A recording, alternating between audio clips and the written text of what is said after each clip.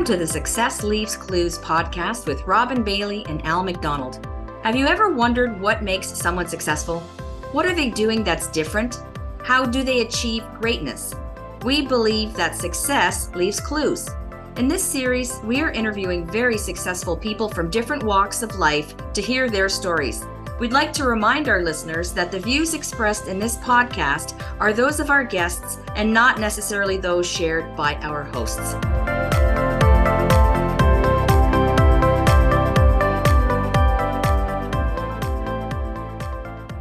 Welcome back to the Success Leaves Clues podcast. Today's episode is sponsored by Life and Legacy Advisory Group. We believe sound financial advice improves people's lives.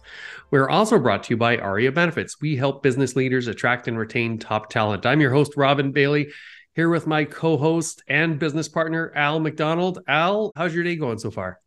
Day's going great, and we haven't even started this podcast. And already, just in the minutes leading up to the beginning, we've already got two great ideas from our guest today. So I'm looking forward to learning more. Sneak peek, we might have found a guest host that we're going to talk to in the future. So let's jump into it because we're going to have some fun today. Today's guest is Deb Voorheis. Did I say that right, Deb? Perfect. I got it. Good. All right. Perfect. Deb is a partner at Bigwin Group, a senior executive with leadership experience across a broad range of industries. Deb joined the Bigwin Group in 2017 with a passion for empowering people and identifying and working with high-impact teams. As a partner, Deb plays a key role in the Bigwin Group's innovative and creative work to help organizations grow and develop. Deb's background includes professional services, luxury goods, retail management, and not-for-profit fundraising. Returning to university in 2011, Deb did the joint Kellogg-Schulich EMBA at York University and found her way to search as she reinvented her career. She has always believed in giving back and has helped raise over $1 million for Porridge for Parkinson's, which funds scientists working to find the cause and a cure for Parkinson's disease. Currently, she is the national chair of Women for Parkinson's, again, raising money for research into how women experience Parkinson's disease differently than men do. Welcome to the show, Deb. Thank you very much. Really looking forward to the conversation today. So, reading off your bio and the conversation we had before we started recording, it's become abundantly clear to me that giving back is really important to you. Absolutely. Before I ended up in Search, I was a stay-at-home mom for about 20 years. And during that time, I did a lot of volunteer fundraising. And I've always been a volunteer of some kind. Even you guys will laugh about this.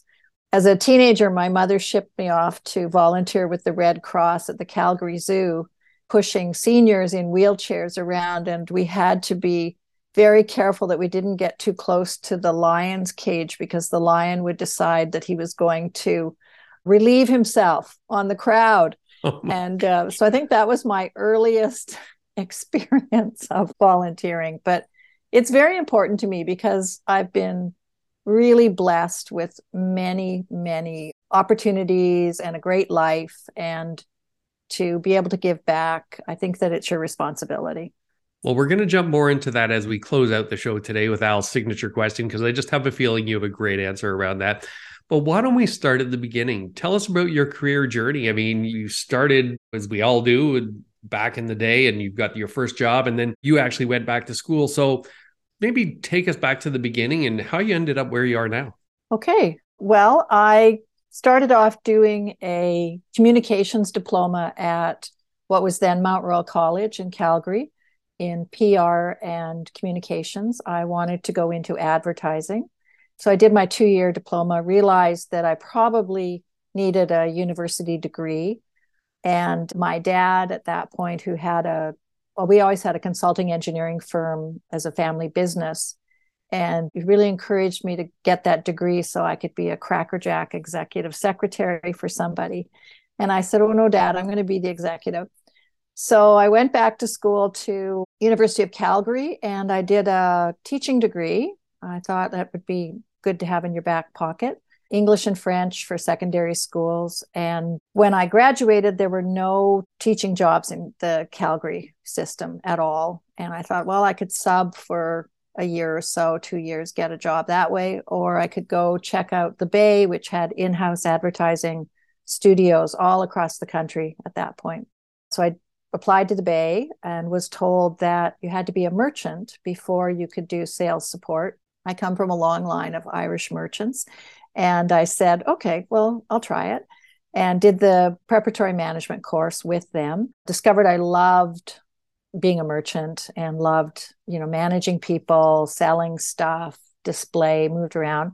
So I had a retail career for many years. I was with the Bay, moved with the Bay to Toronto, and then I joined Bowring's Little Stores as the regional manager for downtown Toronto. And then ultimately I joined Harry Rosen Menswear as their very first female salesperson.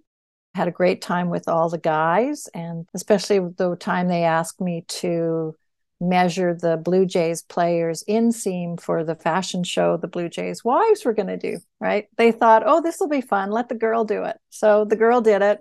And I really do credit Harry Rosen with teaching me how to sell. I think we talked about this before, but I was in charge of introducing a program called clientele development, where we had to do follow-up calls on our sales. And everybody in the store, whether you'd been with Harry for 2 months or 25 years, had to do it. You didn't get your commission until the invoice was checked off. I was not very popular introducing this program to the senior sales guys, but I had to do it too.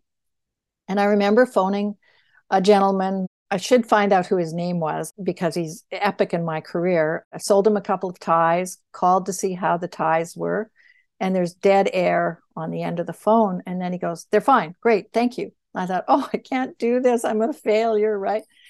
Well, a couple of days later, a man comes in the store on Richmond Street and he says, where's that girl that sold me the ties? So now we have a relationship, right? I'm then showing him other clothing. He's there for shirts or whatever he's there for. And that was really the starting point. So through my career, whether it's been in business or in volunteering, my mantra has been raising revenue through relationships.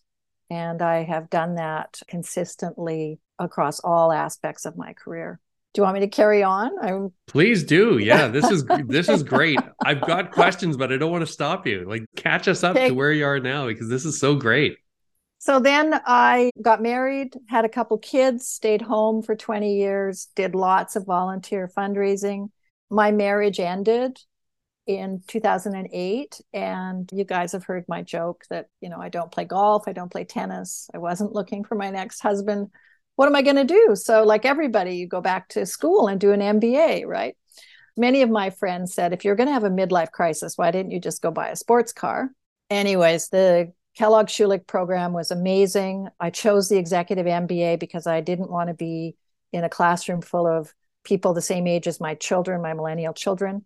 It was a global program, which involved lots of travel. So I traveled the world with a group of 45-year-olds. We went to Miami, Chicago, Hong Kong, Germany, and had classes in all those places. And it just changed my life. It changed how I think about things, how I approach problems.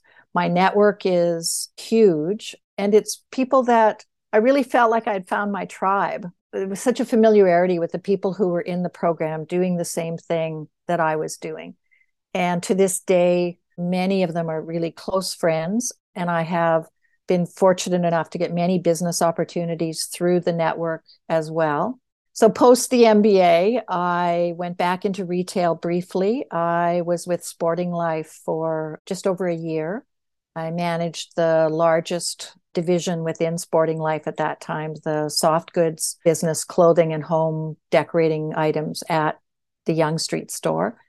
Realized that post MBA that it wasn't really what I wanted to do. It was very operational and executional. I was looking for a little more strategic planning and the ability to use more of my marketing and communication skills. So then I was introduced to a couple of startups who were looking for money and to develop their client list. So I started, as I say, dialing for dollars and just reached out and did that. And in the course of looking for sponsorship for one of my clients, which was Opera Canada magazine, I had coffee with a woman who had been my boss 24 years ago. her company represented Perrier, and I thought, perfect. Perrier would love to sponsor the opera magazine. And in the middle of the conversation, she said, hey, could you do BD for a search firm? And I'm a great believer in you say yes, and then you go figure out how to do it. And I said, yeah, absolutely. So had a coffee with her husband, Hart Hillman, who is the CEO of Bigwin Group. And it was one of those magical conversations. And he said, I think you should just come and join us and do search. So I thought, okay, let me give it 6 months, right? And that was 5 years ago. So I have since told Hart that he's never getting rid of me and that those fingernails in the door jamb are mine and that he's stuck with me. So I really love it because it's all about people. And whether it's the client development side or the candidate interviewing side, the stories people have are so interesting, and why clients are looking to add people to their team is amazing. I've really found my niche where I live. That's a great story. And I heard a couple of things in there that I wanted to delve a little bit deeper into. You were talking about when you went back to university in the MBA program.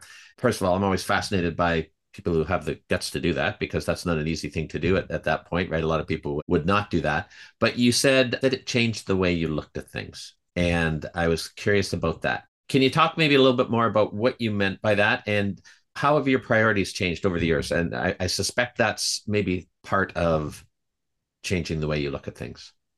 That's a great question. I think that instead of being very solution driven and looking for an instant solution, I now step back and I really look at a bigger picture on what is the most effective way to get from A to B, not just we're going to get to A to B, and how do you manage all of the pieces and the multiple stakeholders, because there's never just one person in any kind of project or decision that you're making, and decision will affect other people, unintended consequences, right?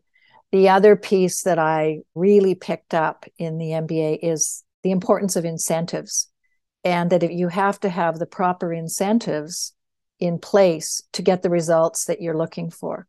And too often, many organizations, and not just companies, but not-for-profit organizations as well, will put in the wrong incentives, and then they're surprised at the results they're getting. And having worked in a commission sales environment at Harry Rosen, and certainly now in a commission sales environment, it would be very easy for it to be a shark pool, right? And the incentives make a difference on how the team work and the team inclusion plays out.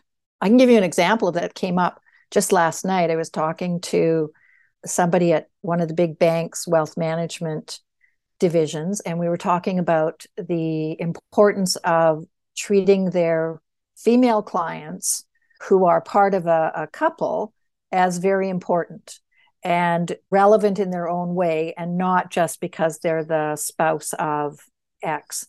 And very often, if a couple splits up or the husband dies, the wife will change and move her money and her financial advisor to another firm because she hasn't felt valued while she was there as part of a couple. And so we were talking about this, and this individual said that his organization talks a good talk, but the incentives aren't there to nurture both sides of the equation. The incentives there to the partner who brings the money in, right? It was a very interesting conversation. It really aligns with what's the result you really want to get here. And, if you're just talking the talk and not actually doing the action, then you might as well be quiet. Again, I'm curious, and maybe we can talk about that, because that what you just talked about in terms of both partners being involved, that's relevant to our line of work every day. So maybe that's something that we can talk about after this. I'd be interested hearing my your thoughts. Opinion on that. Yeah. Well, yeah, I'm happy to share. Wonderful. Deb, can we go back to, because you've worked with some iconic brands, right? Canadian brands, the Bay. I mean, growing up, I remember going to the downtown location at Christmas, and it was such an exciting time. And Harry Rosen, I mean, wow, what an iconic brand in menswear. What are some of the early lessons that you've learned from those early careers that have stayed with you over the years? There's two or three. The first is customer service. I've always worked in what some people call luxury goods, but certainly high touch customer service, which people appreciate. Even in our online world, if you're not getting good customer service, you're going to remember it. The second piece is the personal relationships that you have with customers. When you're on the sales floor of the Bay and it's Christmas Eve, and some hapless guy is coming in at 5 o'clock, and what is he going to get for his wife? And well, you'd better not steer him to the vacuum cleaners, but it's important to him. He's going to remember how you made him feel. So that's just one example, but certainly customer service, relationships. With the Bay in particular, I always felt that we had a big responsibility as managers there because we were part of this 300-year-old tradition, right? And the very, very smart people who were buyers and department managers managing each of their commodities within the Bay. And really, I learned so much from everybody. The thing I would say, with iconic brands about Harry Rosen, Harry's been a mentor to me throughout my career. And he really is a fabulous merchant. I mean, if he gets his hands on your shoulders and he's fitting a jacket on you, you're buying it. There's no question about that, right? So you just absorb what you can from these amazing leaders. And I was really fortunate to work with them. In your example about making people feel a certain way, that touches me personally because I don't know if we chatted about this, but my dad was in this business for 35 years. And when dad passed away, because he knew so many people in my industry, I put it on LinkedIn just because I didn't know who dad didn't, and get the word out. And the amount of messages that I got back from the community and that theme of your dad always made us feel a certain way. Right. Like it was so important for me to hear that, but for my mom to hear that, for my sister to hear that. It's what we're trying to do. And I'm so glad you brought that up because that's what it's all about. It's how can you make that client feel and how can you connect with them and build community with them. So I'm really happy you shared that. Where you are today in search, and I get the feeling you are a curious person and you seem to, going back to school as evidence, you're always trying to learn. But in your line of work today, what are you most curious about? I'm really most curious about, two things. One, how do we help a company? How do we help a client build their team and find the right fit? And the second thing is in speaking to candidates, what's their story? So how did they get to where they are? Nobody's career is a straight line anymore. And I love talking to people about what jobs they had in high school or volunteer work they did. There's a couple of companies that when I was at Sporting Life and I was hiring a huge contingent of part-time seasonal staff, if they had worked at Loblaws, they were automatically hired because they would pick up a broom, they would do whatever. They didn't have to be asked to help clean up on aisle 3, right? They just did it. And that's the kind of thing you want because you're all a team together. So I'm really curious about where they want to go and what they do outside of work. So when you delve into what people's interests are and you find out, what they did for fun during COVID or where they've traveled, that's what makes the whole person. You may go to work from 9 to 5 or, 8 to 8, depending on the industry. But what do you do in those times after that? And I think being a woman, it's very easy to talk to people about life outside the office. I can ask questions given the appropriate moment about family, or people will share those details with me. Yesterday I spoke to a former candidate who talked about not being ready to make a move several years ago because of a family illness and then his father dying about a year ago, and now feeling that he's got the emotional energy to do that. And, it's that vulnerability and authenticity that is what I like. I'm really, really interested in how people get to be where they are. And that's why we do this podcast. Exactly. This was originally just a series and it became our main focus, Success Leaves Clues, because it's about the stories. And every single time we do these, on your episode, we will hear feedback about, hey, that was really interesting. This person came from a background that I had no experience in, and where she took it was really interesting. So that's why we asked that question quite a bit about, hey, how did you end up here? Right. Because as you were telling that story, and we chatted before this, and I didn't know that background. So that was really interesting for me to hear, and to hear how you applied that going forward. Again, success leaves clues, right? People are going to get some clues out of this. So really interesting.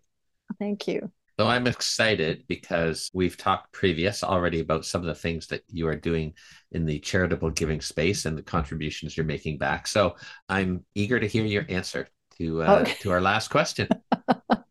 So here we go. The question is this: a society grows great when old persons plant trees in whose shade they will never sit. So can you talk about any of those proverbial trees that you might be planting? I think it's such a great question. So thank you for asking. You had provided me the question beforehand, so I've been thinking about it. I would say the first shade I've provided is to my daughters. I have 2 adult daughters who are 34 and 28.